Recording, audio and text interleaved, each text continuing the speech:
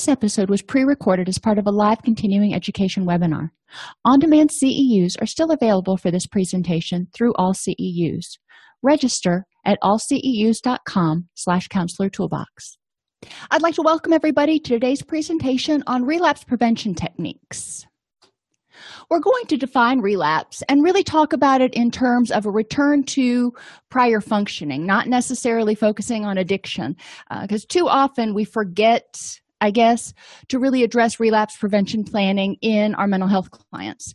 We'll examine some relapse prevention techniques, learn how to help clients identify relapse warning signs, and examine what needs to be included in a relapse prevention plan.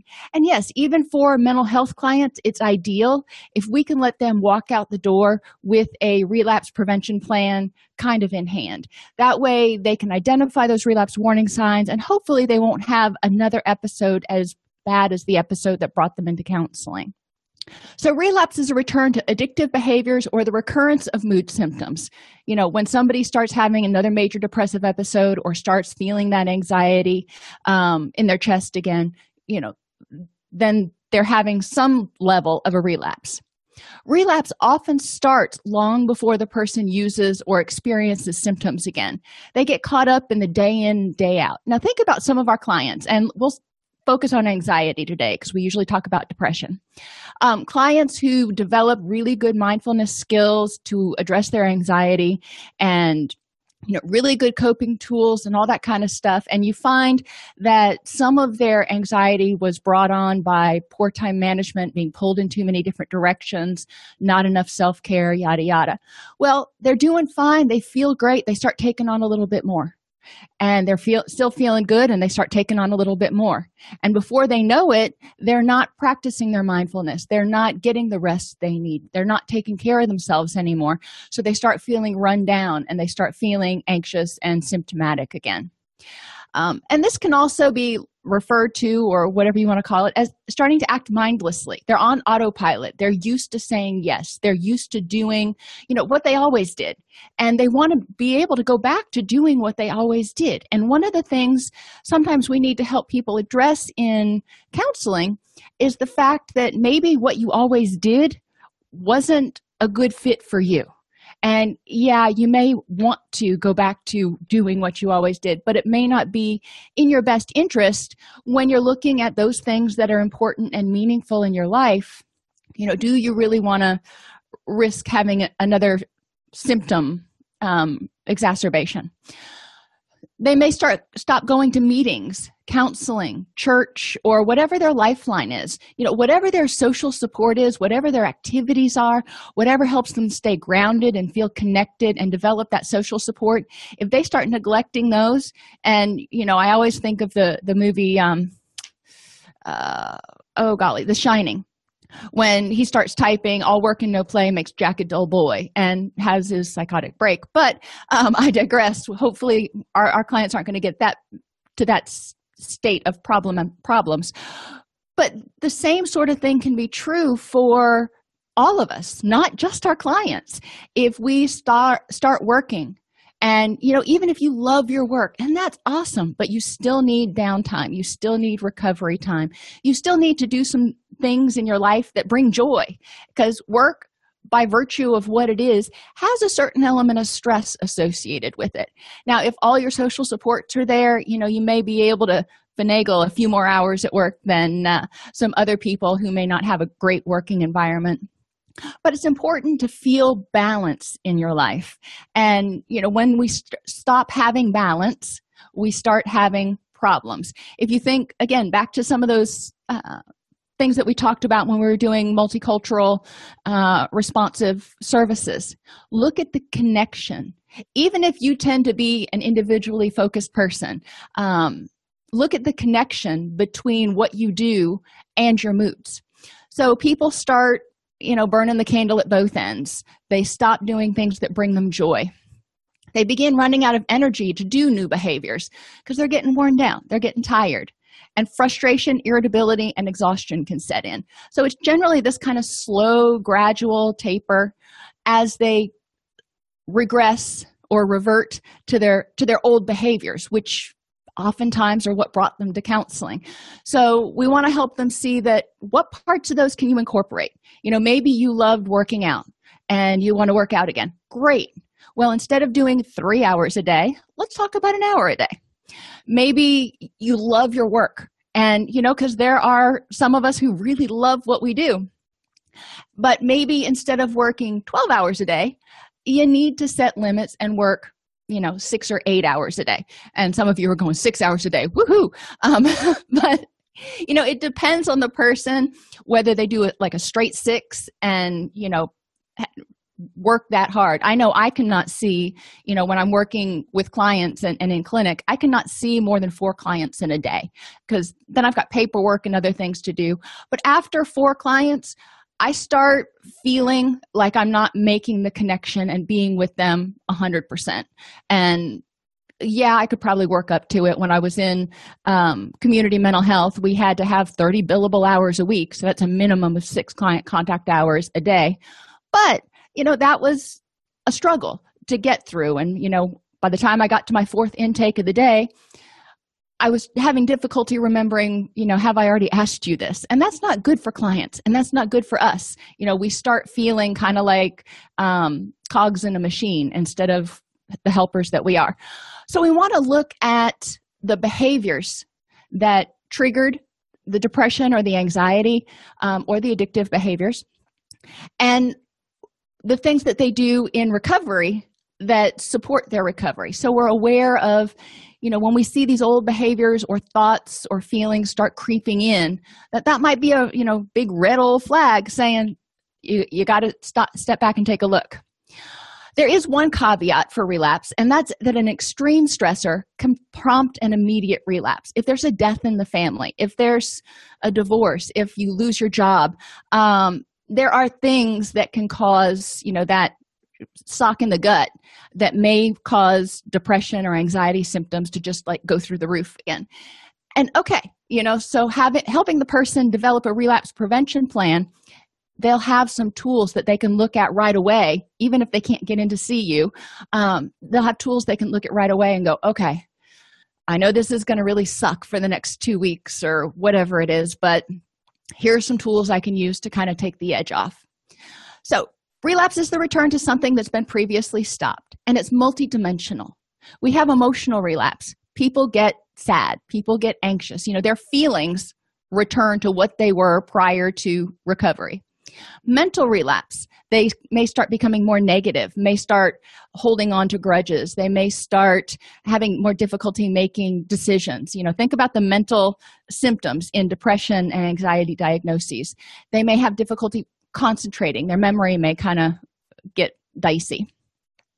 Physical relapse symptoms. If they've got an addiction, there may be some cravings. There may be some different food cravings, but they generally tend to start to feel run down and fatigued and exhausted. And if they've got some anxiety going with it, they may start feeling panic attacks sort of symptoms. And, all the other associated stuff, the upset stomach, the migraines, the stress in the muscles. Social relapse is when they start hanging out with people that either co-sign on their BS and say, yeah, you're right, everybody's against you, and, compound that feeling. And or, sometimes this is the same group, they hang out with people who have similar diagnoses, so they're kind of feeding on each other. And yeah, the world is against you, or yes, the sky is going to fall, and everybody gets anxious and is like stressed out all the time. Because in a social relapse, so to speak, you're going to withdraw from those people, or you've often withdrawn from those people who kind of moderate you and say, let's stop and think about that for a second. How likely is it that the sky is going to fall tomorrow? Yes, it could, no doubt. It is possible. But how likely is it? And those are the people that, you may have backed away from unintentionally, and you don't have their good presence kind of balancing you out. So relapse is multidimensional. It's not just one thing. Those things that overwhelm your ability to cope are what I refer to as extreme stressors. They thrust you into the fight or flight mode. New coping skills and support resources may not even be considered, or they may only be considered half-heartedly. The person is they feel like they got socked in the gut. They're kind of, dizzy and wobbly. Think about a boxer that just got his bell rung. So we want to have clients identify things that may be extreme stressors for them that they could anticipate coming up, and even just do some, role plays if nobody has anything they can anticipate. One thing in Florida, where I came from, we regularly have hurricanes, and hurricanes can be really stressful because people start worrying about their house and their loved ones and their this and their that. Okay, so let's have a hurricane, rehearsal. If a hurricane comes, what are you going to do? How are you going to plan for it? Up here in Tennessee, we don't have hurricanes, we have tornadoes. So helping people figure out, when you start hearing the tornado sirens, what do you do? How do you cope with it? Yada, yada. And that's especially true if people have been in a tornado or a hurricane and had significant losses. So it may trigger some post-traumatic stress type of stuff. Other things that could be an extreme stressor include a job loss or the diagnosis of a terminal or chronic illness, such as cancer, ALS, HIV, any of those that they're going to have to be dealing with. And, when that happens, we don't expect their coping skills to be able to keep up because that is a very unusual situation. So we need to have a plan for when your coping skills are overwhelmed, what can you do? Beginner tools for extreme stress. I tell people, get support. They're outnumbered. They have the positive voice in their head that's going, you got this. It's going to be okay. Let's be rational. Let's use the tools we learned in counseling. And then they have the other voice that has been in their head for much longer going, the sky is going to fall. The world is going to end. There's no way you can handle this. You're a loser. Whatever it says, that critical voice, that one that's always, calling doom. So get support. Get somebody else who can be a good sounding board and moderate and say, you know what? Let's think about how likely that is. You've got these two different messages going on. You're not sure what's going on. What's the worst that's going to happen? So support is good. Practice self-soothing and de-escalation techniques. What can you do to help yourself calm down in the midst of extreme stress? Part of that is getting your heart rate to calm down. Some people will practice combat breathing. When you breathe in for 3, hold for 3, breathe out for 3, to slow their heart rate down. Some people find it helpful to move around. Using the big muscles of your legs tends to bring the energy so it doesn't feel like it's going to come up and make your head explode. Brings the energy down to your feet. When your heart is racing, when you're stressed out, another way to look at it, your body's going, we need to move. Fight or flight, we need to go. So in a way, walking, even if you're walking around in circles, can help your body go, okay, we're doing something, we're moving. That's a step in the right direction. So encourage clients to walk. Whenever we would have a incident, if you will, on one of the residential units, that was one of the first things that we would do. We would have staff members, go in, talk to the people that were involved, and we would separate them, and we would go out and walk around the property. We used to call it the compound, but that doesn't sound very nice. We'd walk around the property and just talk, tell me what happened. And generally we weren't making direct eye contact, and we were looking forward. So there wasn't a stress on the person. We could listen to them. They were moving, so they weren't feeling like they were a caged cat. And that's helpful. Systematic desensitization can help. If there are things that periodically come up that are extremely stressful, encourage the person to practice systematic desensitization. Get to the point where they can think about doing this public speech without getting totally freaked out. Get to the point where they can walk into the place where they do the speech and think about giving the speech without getting totally freaked out. You know how all that goes. But that can help people start practicing. And this is especially useful for people who've experienced some sort of traumatic stress, and obviously it needs to be used with care. But there was a police officer I worked with who had a traumatic incident on the interstate. So the smell of fumes, whenever he would smell those, even being in traffic, not on the interstate, getting on the interstate, those would all trigger sort of extreme stress reactions. So we worked with systematic desensitization there. Cognitive behavioral therapy can also be helpful.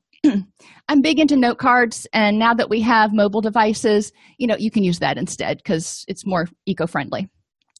But have a note card that people can look at that says, I feel whatever the feeling is. I feel anxious because, and whatever it is. So to get them to identify what's going on. And then the next question is, I feel this, I'm upset about this because. And what are the facts for and against this belief that, the world is going to end, or I'm going to die, or whatever they're feeling right now? Am I using all or nothing thinking or jumping to conclusions? And then the last one is, I need to call, and they put a person's name in there to get an objective perspective. Or if they can't reach that person, what would this other seemingly objective person do in this situation? So I have them keep that on a note card, so when they get stressed, they can look at it and they can go through these questions. Even if it doesn't provide great answers to them, it gives them time for that adrenaline rush to go away and them to get more in their wise mind and be able to make better decisions. The 4 Ds of relapse prevention. Delay. Most urges, feelings, and cravings rise and fall like waves in about 20 minutes if you don't feed them. So if you start thinking about it and thinking about how awful it's going to be and worrying about it and then thinking about all the permutations, you're feeding it. If you can change direction of your thoughts for a few minutes, then urges and feelings will go away, oftentimes. And I liken it to having a bee landing on your arm.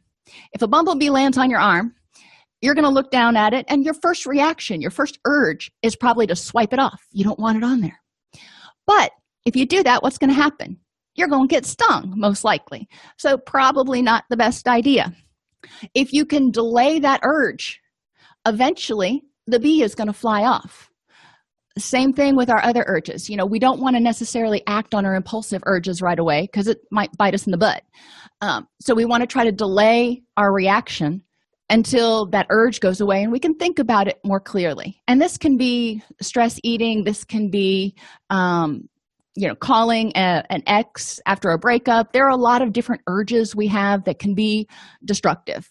So encouraging people to, when they have an urge to do something that may not be in their best interest, to think about it first and just give it 20 minutes. Let the bumblebee set. Distract. During this time, you're not just going to sit there and look at the walls. And there's no way to clear your mind when you're doing that for most people. So distract.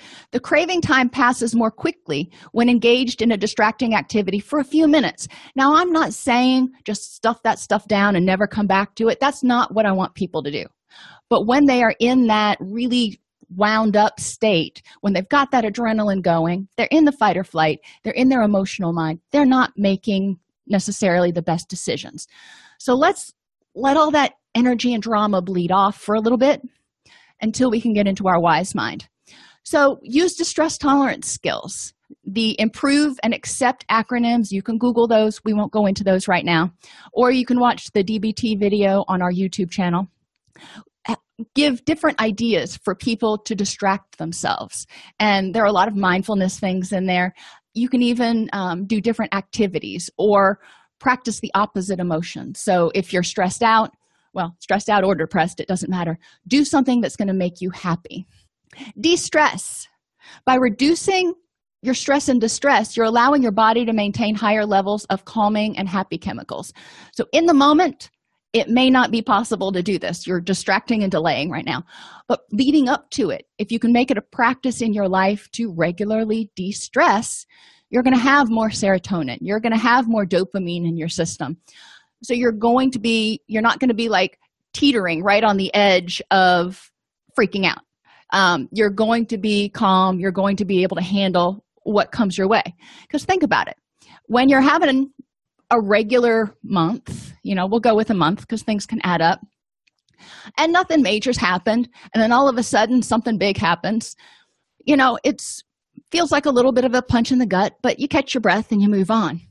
If all month, every time you turn around, something happens, then whatever that incident is that happens at the end of the month may just kind of push you to the point where you have a relapse of the anxiety or the depression, because you're out of energy.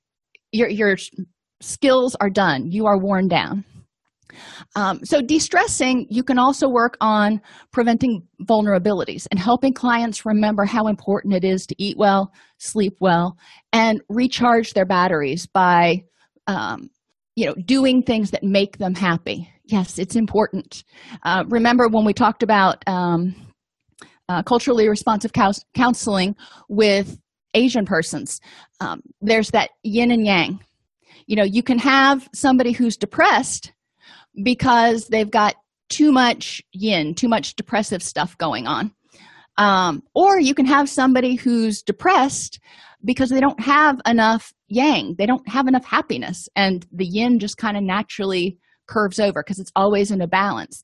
So if the yang shrinks, the yin is going to grow. So we want to add happiness to balance out the stress that everybody has. I mean, we've got bills, we've got things. Adulting can be stressful. And help people learn to decatastrophize. Encourage them to challenge their thoughts, and when necessary, reframe them into more accurate notions like, yeah, this is really uncomfortable, but I can manage. And uncomfortable is not usually the word I use, but it sounded better for the presentation. There's a video on thinking errors also on our website that you can look at. Please feel free to use it. I've had people tell me they use some of the videos or parts of the videos in counseling groups, and that's totally cool. If you find something that's helpful, more power to you. Relapse prevention card is another thing that you can have. Fold a paper into 4 squares. On the first square, write delay, distract, de-stress, and decatastrophize. On the second square, write out 5 personally relevant distraction ideas. So going back to that DBT, the improve and accepts acronyms, identify 5 things in there that you think you might be able to do that sound workable for you. On the third square, write out 3 of your most significant reasons for wanting to recover or to be happy. That'll remind you that, why you're doing all this hard work. And on the fourth square, write out some negative expectations or accurate predictions for what will happen if you slip. If you go back into a major depressive episode, what's going to happen? You might be wanting to sleep all day and you're going to start missing your kids' ball games. And, there can be some, obviously there are some negative consequences when we're not able to function the way we hoped or prefer to. So encourage people to, create a relapse prevention card. So they've got a snapshot of what they need to do, why they want to do it, and, why they don't want to go back to being the old way. Relapse prevention plans. Triggers and vulnerabilities, just like relapses, are multidimensional. So I want people to go through, and they can do this as homework. You don't have to do it in the office because this is kind of psycho-ed stuff. This is great to do in group if you've got 8 people or whatever who are working on this, because they will talk about triggers, and each person may throw out triggers and other people may go, oh yeah, you're right, I didn't even think about that one. So emotional triggers. What makes you sad? Y'all know that the ASPCA commercials, oh my gosh, during the holidays, they were on, I swear they were on every channel I was watching. I'd be at the gym and I'd just have to look down at the monitor because I couldn't watch the TVs that were up there because I can't see those poor little suffering puppies. Kills me. But I know that's one of my triggers. So emotional triggers. What things trigger you, trigger your sadness, trigger your anxiety? Write those down. Mental triggers. What triggers your negativity? What makes it harder for you to concentrate? Physical triggers. What triggers physiological reactions like your panic attacks? Sometimes those are a physical reaction and you're like, where in the world did that come from? You can also look at other physical triggers that may prevent you from sleeping well, and may make you want to crave unhealthy foods or foods that are higher in sugar and fat, which tend to, when you eat them, make your brain excrete dopamine or secrete. I never got the grammar on that one. Oh, well. So those are things. If you start craving those foods, you may realize that you're headed down a slippery slope. Social triggers. What things, and it could be social things that you've got to do, like going to holiday parties or family reunions or mixers or whatever it is, or it could be the people you're hanging around or you're exposed to. But what social triggers are in the environment.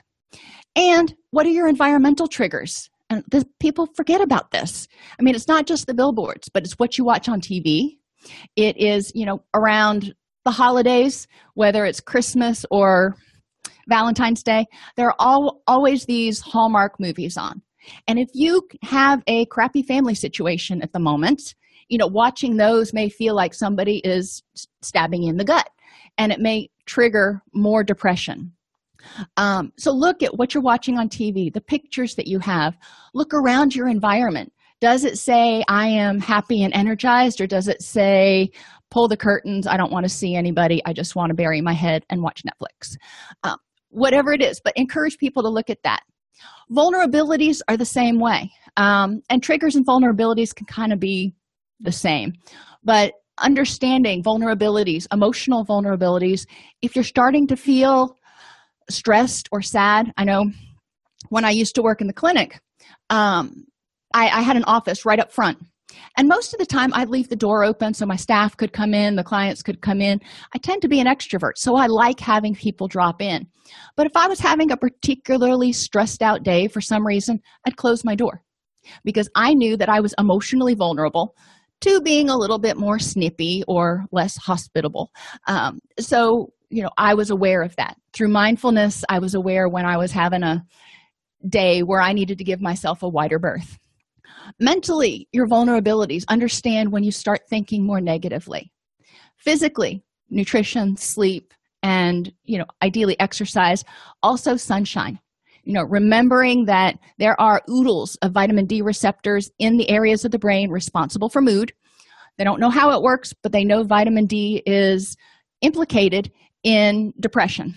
So make sure that, there's been enough sunlight, even if it's not the winter, and you can't call it technically seasonal affective disorder. Some people start to be very affected after 2 or 3 days of just dreary, rainy weather. So if that's the case, what can you do? Social vulnerabilities, if you have social anxiety, or if you don't like going to these mixers or whatever. I don't like going to mixers.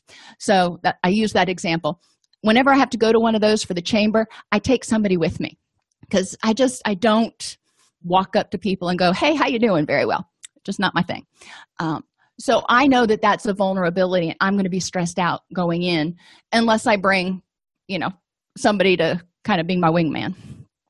And what are your environmental vulnerabilities? For people with addictions, that would be having the stuff in the house, for example. If you have somebody who has, binge eating, they probably don't want to keep all kinds of high sugar, high fat foods easily accessible. Somebody who's a smoker probably doesn't want to be around cigarettes or nicotine. So you want to look at these things. What things do you need to prepare for?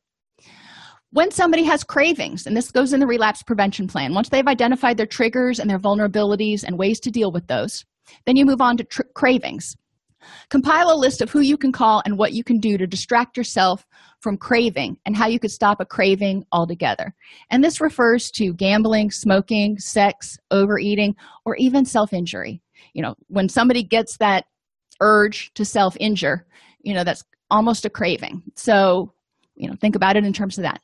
And then healthy tools need to be in there too, not just all the doom and gloom and this is how we intervene, but we want to be proactive, not just reactive.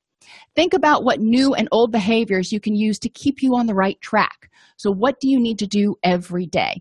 Set an alarm on your smartphone that reminds you to do your mindfulness activities if you need to. Some examples include writing a list of consequences should you relapse, attending support meetings, exercising, journaling, writing a gratitude list. For some of my clients, like if they have anxiety disorder, for example, and they're worried about everything, at the end of the day, I have them write down, what they were worried about and whether it came true. And so they can see, yeah, I probably was worrying about that for too much. Maybe not for no reason, but too much. And then what they can do to control that worry. Emotional relapse. In emotional relapse, your emotions and behaviors become negative and unpleasant. You find it difficult to experience pleasure. So encourage people to think, and we're going to go through each of these. And yes, it can get granular. It can get kind of tedious, especially if you do it all at once. But it's important to think about what triggers their negative emotions. And this is another one of those, we talked about station learning. You can put flip chart paper or whiteboards up around the room and have each emotion listed, and then have the group go around, break them into groups of like 3 or 4, have them go around and list on the papers what triggers their anxiety, what triggers their anger, resentment, jealousy, yada, yada. So you can get a whole list of what may trigger it for people and what they can do about it. Encourage them to think about things, the media, people, places, and events that may trigger those feelings. Negative emotions make us uncomfortable. So encourage people when they start to feel uncomfortable, not to just stuff it or avoid it, but to identify the emotion and explore why they're feeling that way and take steps to fix the problem, not to fight it. I feel angry. I feel depressed. I feel however I feel right now. Okay, I don't want to continue feeling this way. Instead of fighting it, what can I do to improve the next moment? People can sometimes become stuck in their emotions, nurturing it and blowing it out of proportion. If you think about something long enough, you can, get that snowball. It's kind of like telling fish stories, and each time you tell it, that fish gets a little bit longer. You can compound it with other emotions like anger and guilt. So somebody who's depressed and not able to do the things that they were able to do 6 months ago, they just have no energy, can't get out of bed, may feel angry that they're in that state. They may feel angry at themselves for not being able to do what they used to or what they think they should be doing, and guilt for the same reasons.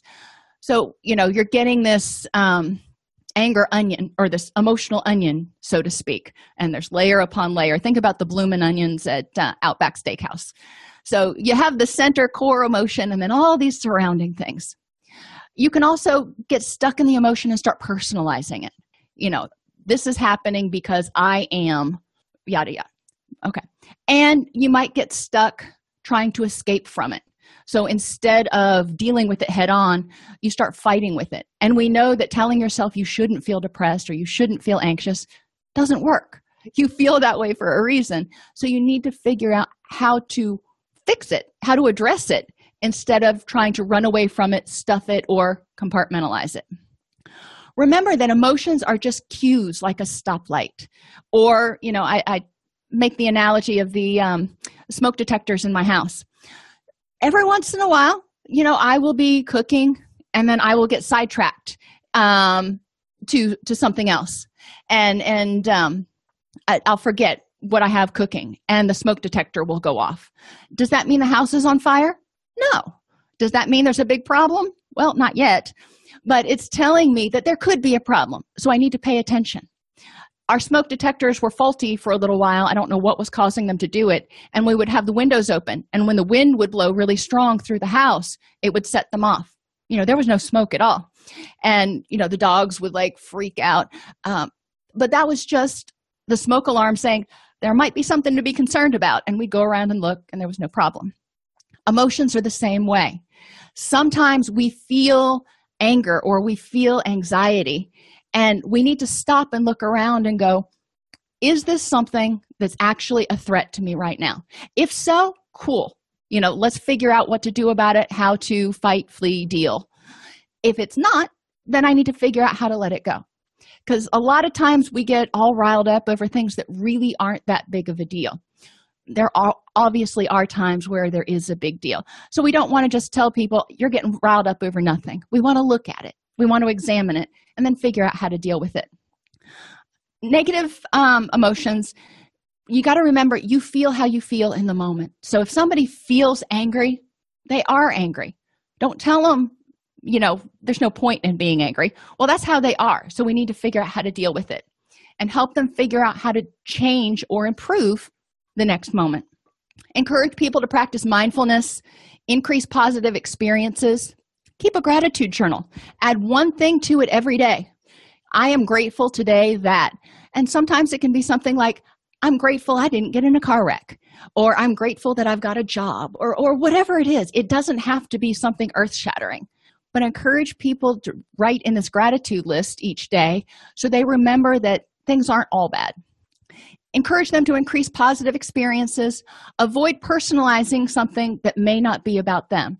I always tell them to identify 3 other reasons that this might have happened that have nothing to do with them, and then evaluate, where they're at.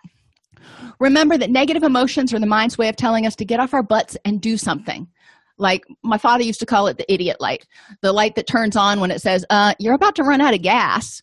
Yeah, you need to get to the gas station.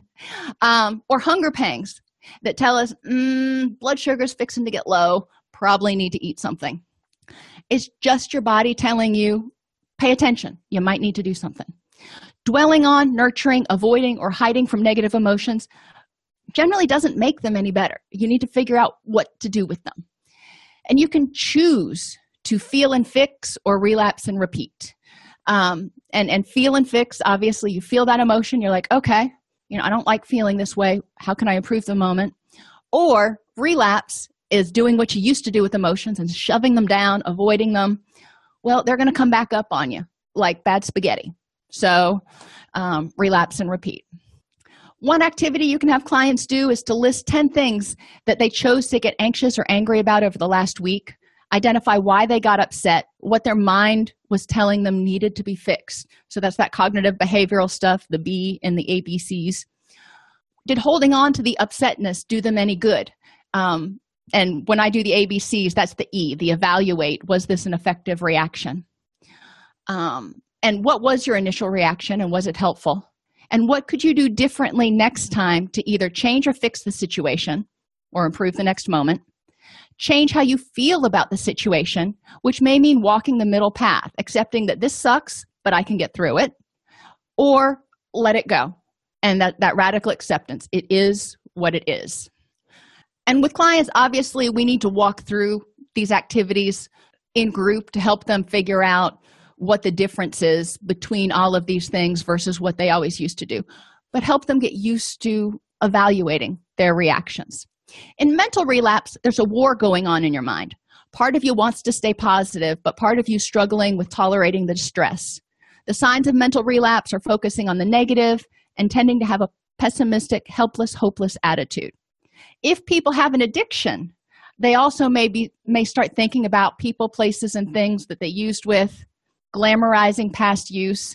Now, think about overeating or binge eating. They may start thinking about that chocolate cake, lying to yourself and others, justifying behaviors, minimizing the impact of one drink, hit, bet, chocolate cake, whatever it is, or just having a screw it attitude. I don't care. Nothing I do works, so screw it, which kind of goes with the helpless, hopeless attitude. So encourage people to think of what types of things trigger the negative thoughts, things, people, places, and events, and what thoughts do you have that make you feel angry, irritated, resentful, guilty, envious, scared, anxious, worried, or stressed. So what thoughts? And that's, one that takes some thinking about. So it could be thoughts like, I'm not good enough, or it could be thoughts like, everybody's against me.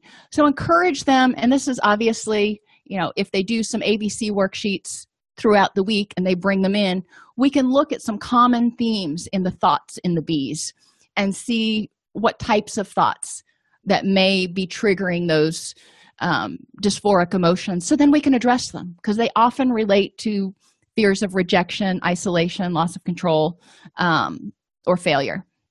So connecting feelings and unpleasant thoughts.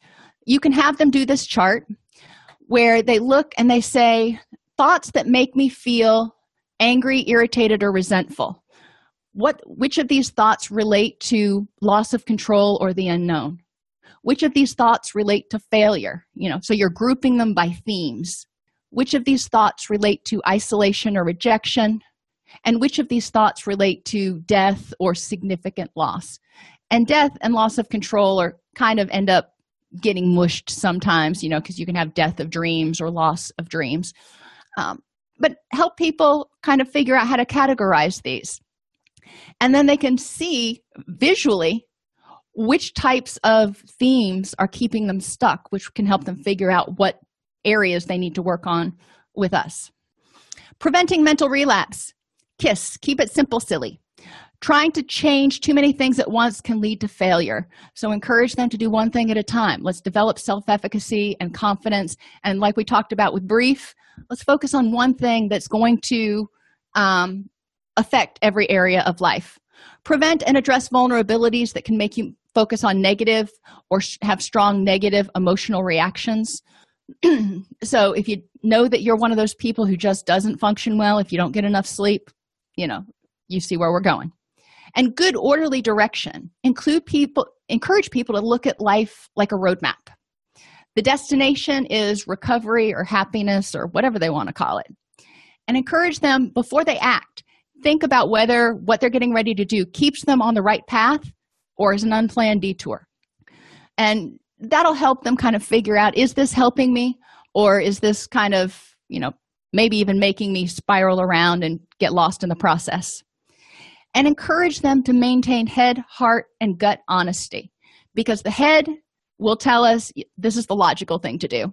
The heart will tell us what we want to do, what's going to make us feel happy, tend to be more emotional. And the gut is the one that is kind of like the spidey senses, the wise mind that says, yeah, let's think about it.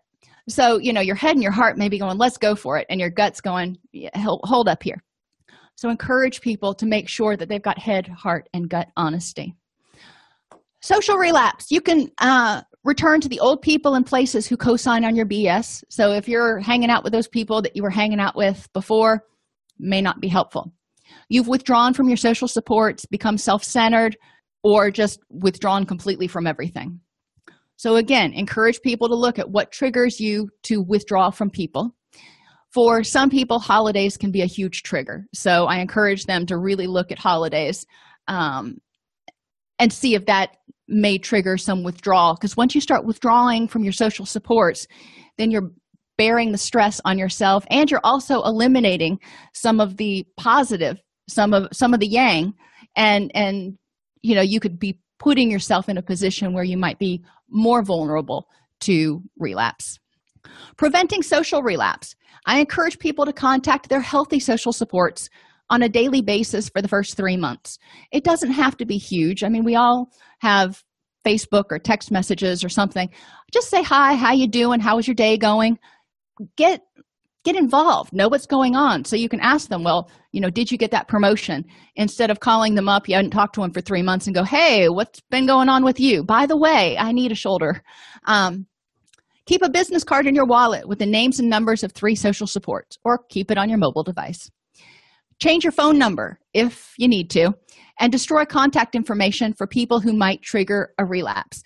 Obviously, this is critically important for people who are recovering from addiction. We would have clients in the residential facility. They would have been there for 3 weeks, and their dealers would still be blowing up their cell phones. So a lot of times we recommended that they change their phone number. But even for anxiety and depression, sometimes people have contacts that are draining and they can't set effective boundaries with because those people are just there constantly. This isn't so much for mental health, definitely more for addiction. But sometimes, getting a fresh start. Sometimes I change my personal phone number periodically because telemarketers will get it. And I hate getting 8, 10, 15, yes, no joke, telemarketing calls per day. It infuriates me. Well, I don't need that kind of stress. So, that's the good thing about Google numbers. You can change your number periodically. And find at least one pro-social activity to do each week. Volunteer, go to church, go to the gym, whatever it is where you can be around other people and feel like you're improving your health, your wellness, and or the world that you live in. Physical relapse is characterized by fatigue, increased anxiety, difficulty sleeping, neglecting physical health, and if there was an addiction, cravings, and maybe even dreams about the drug. To prevent physical relapse, we talk about the acronym HALT. Hungry. Nourish your body with proper nutrition so it can make the neurotransmitters you need to be happy, healthy, and not anxious. Nourish your mind with activities and things that increase those happy chemicals. When you do things that make you happy, you're getting the dopamine to flow. When you exercise, you're getting the serotonin increases. Your dopamine can increase. So those things are good. Hungry doesn't necessarily just mean food. Hungry can mean you're hungry for companionship. You're hungry for, spiritual guidance. You're hungry for whatever, but hungry. Angry and anxious. So encourage people to reduce chronic stress. What things can you eliminate? What things don't have to be draining on you right now? Lonely. Encourage people to nurture their social supports to buffer stress and be willing to ask for help and help them differentiate between being lonely and being alone. Because people can be lonely in a group of 600 other people, and they can also be alone and not be lonely. So having them look at the difference, the semantics, it's sort of esoteric, but there is a concept here to help people realize that they can be alone without being lonely. And tired.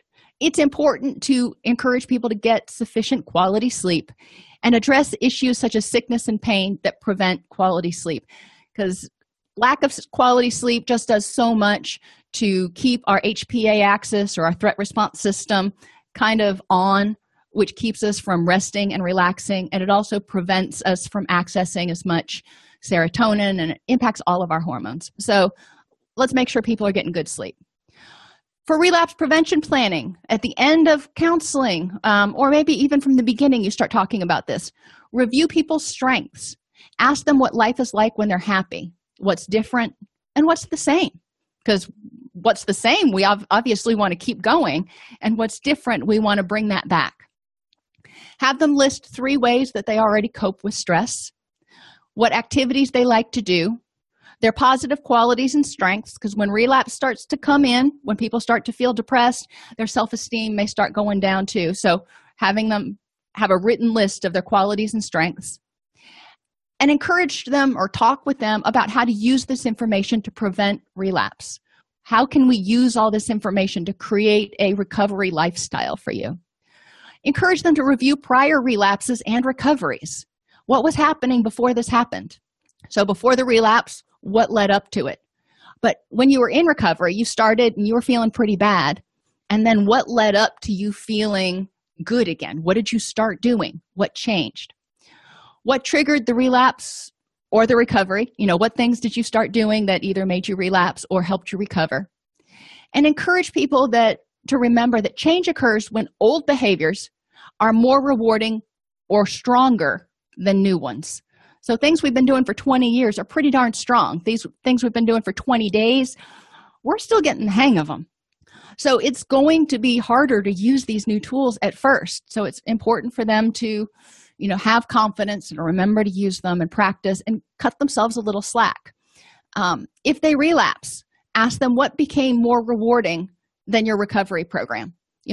What happened, what changed, what made you want to slide back into those old behaviors. And when they recover, ask them what made doing the hard work of recovery so rewarding. You've done great. What kept you going even through the tough things.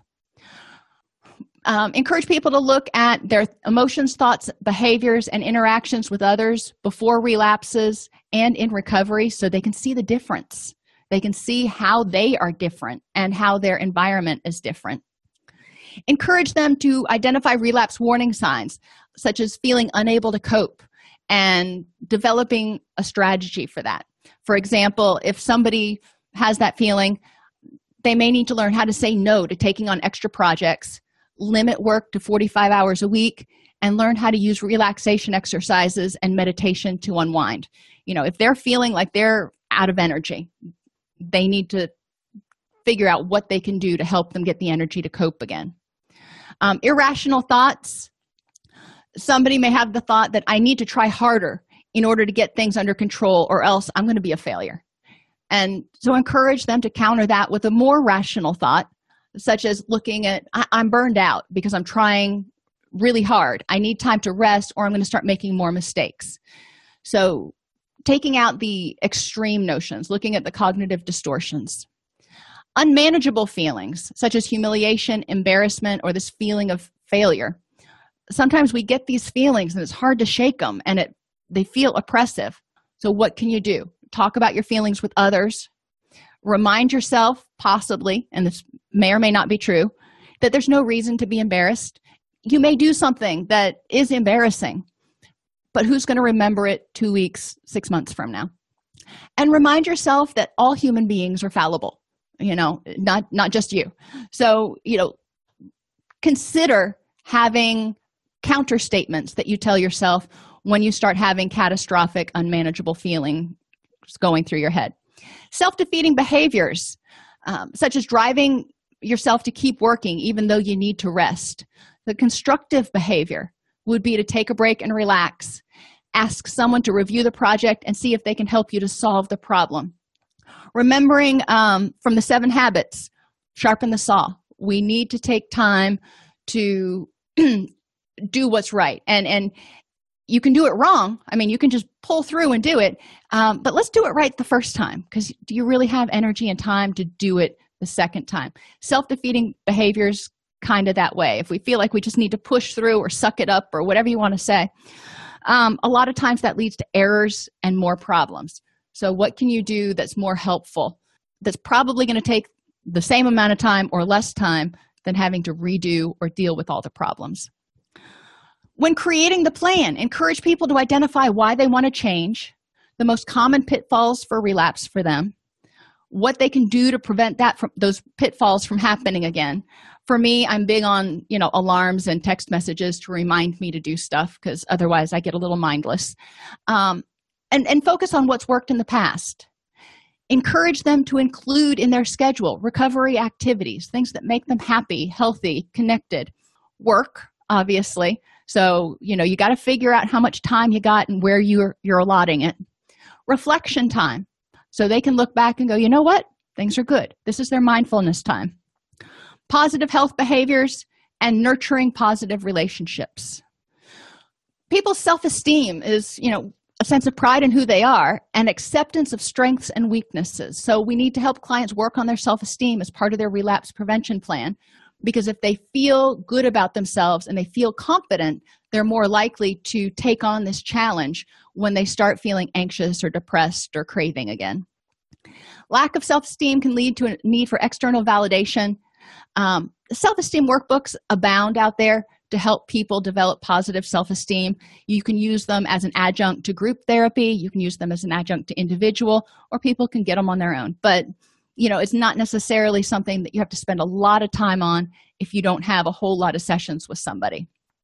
Eradicating harsh, self-critical self-talk is the second part of working on self-esteem. One book that I like is Taming the Critical Inner Voice. I do have a video review on that you can look at online, but I like that book. May not be for you. And being aware of the imposter phenomenon, and that's when somebody does something or makes accomplishments and they're like, they should be just overjoyed that they did it, but they feel like they're an imposter. They feel like they shouldn't have made that accomplishment or something, and they're just waiting for somebody to find out. So they're always anxious. They don't feel like they deserve the accomplishments that they've achieved. Relapse often begins when mindfulness ends. Mindfulness is being aware of who you are, how you feel, and what you want. Encourage clients to keep morning and evening journals to document these sorts of things for themselves. If they have to write it down, or even spend time thinking about it, it can help them get grounded. And encourage them to develop behavior interruption activities. So if they start feeling like they're getting into this anxiety spiral, what can they do to interrupt that behavior? Another thing that we can have clients do is the acceptance and commitment therapy. And just real briefly, again, there's a video on our website, on our YouTube channel about it. But the mindfulness, the ACT matrix. And basically, you have 4 quadrants. And over here is moving toward those things that are important to you to give you a rich and meaningful life. Who and what is important?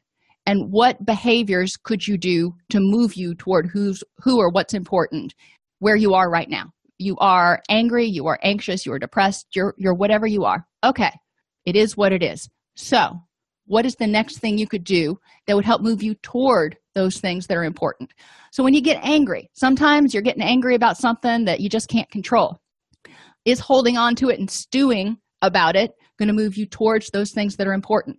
Probably not. It's probably going to move you away and drain your energy. And then in the away section, What behaviors do you do, like running away from stuff, stuffing it down, drinking, smoking, sleeping, eating, whatever, that move you away from your goals? Stewing. And what unwanted internal stuff shows up when something happens that moves you away from those things that are important to you, like negativity and suspicion and all that stuff. So you can walk clients through completing these quadrants so they have an idea about the different types of behaviors and thoughts that they can use, even cognitive restructuring, to move them towards what's important to them. So relapse prevention begins. Oh, and Kevin Polk has several videos on YouTube walking you through that as well. His book is complicated. If for clinicians, it might be a great resource. For clients, I don't think it's super helpful, but the videos are really helpful. Relapse prevention begins when remaining aware of your wants and needs. It begins when the old behaviors start to surface, such as avoidance, minimization, rationalization, denial, numbing, anger, resentment, and regret. People need to learn how to self-govern as part of their recovery. Okay, sorry, y'all. At least I made it through the presentation this time without coughing. Those are some tips and tools for relapse prevention. Does anybody have any questions? All right, then everybody have an awesome weekend and a wonderful new year, and I will see you in 2018. If you enjoy this podcast, please like and subscribe either in your podcast player or on YouTube. You can attend and participate in our live webinars with Dr. Snipes by subscribing at allceus.com/Counselor Toolbox. This episode has been brought to you in part by AllCEUs.com, providing 24/7 multimedia continuing education and pre-certification training to counselors, therapists, and nurses since 2006. Use coupon code Counselor Toolbox to get a 20% discount off your order this month.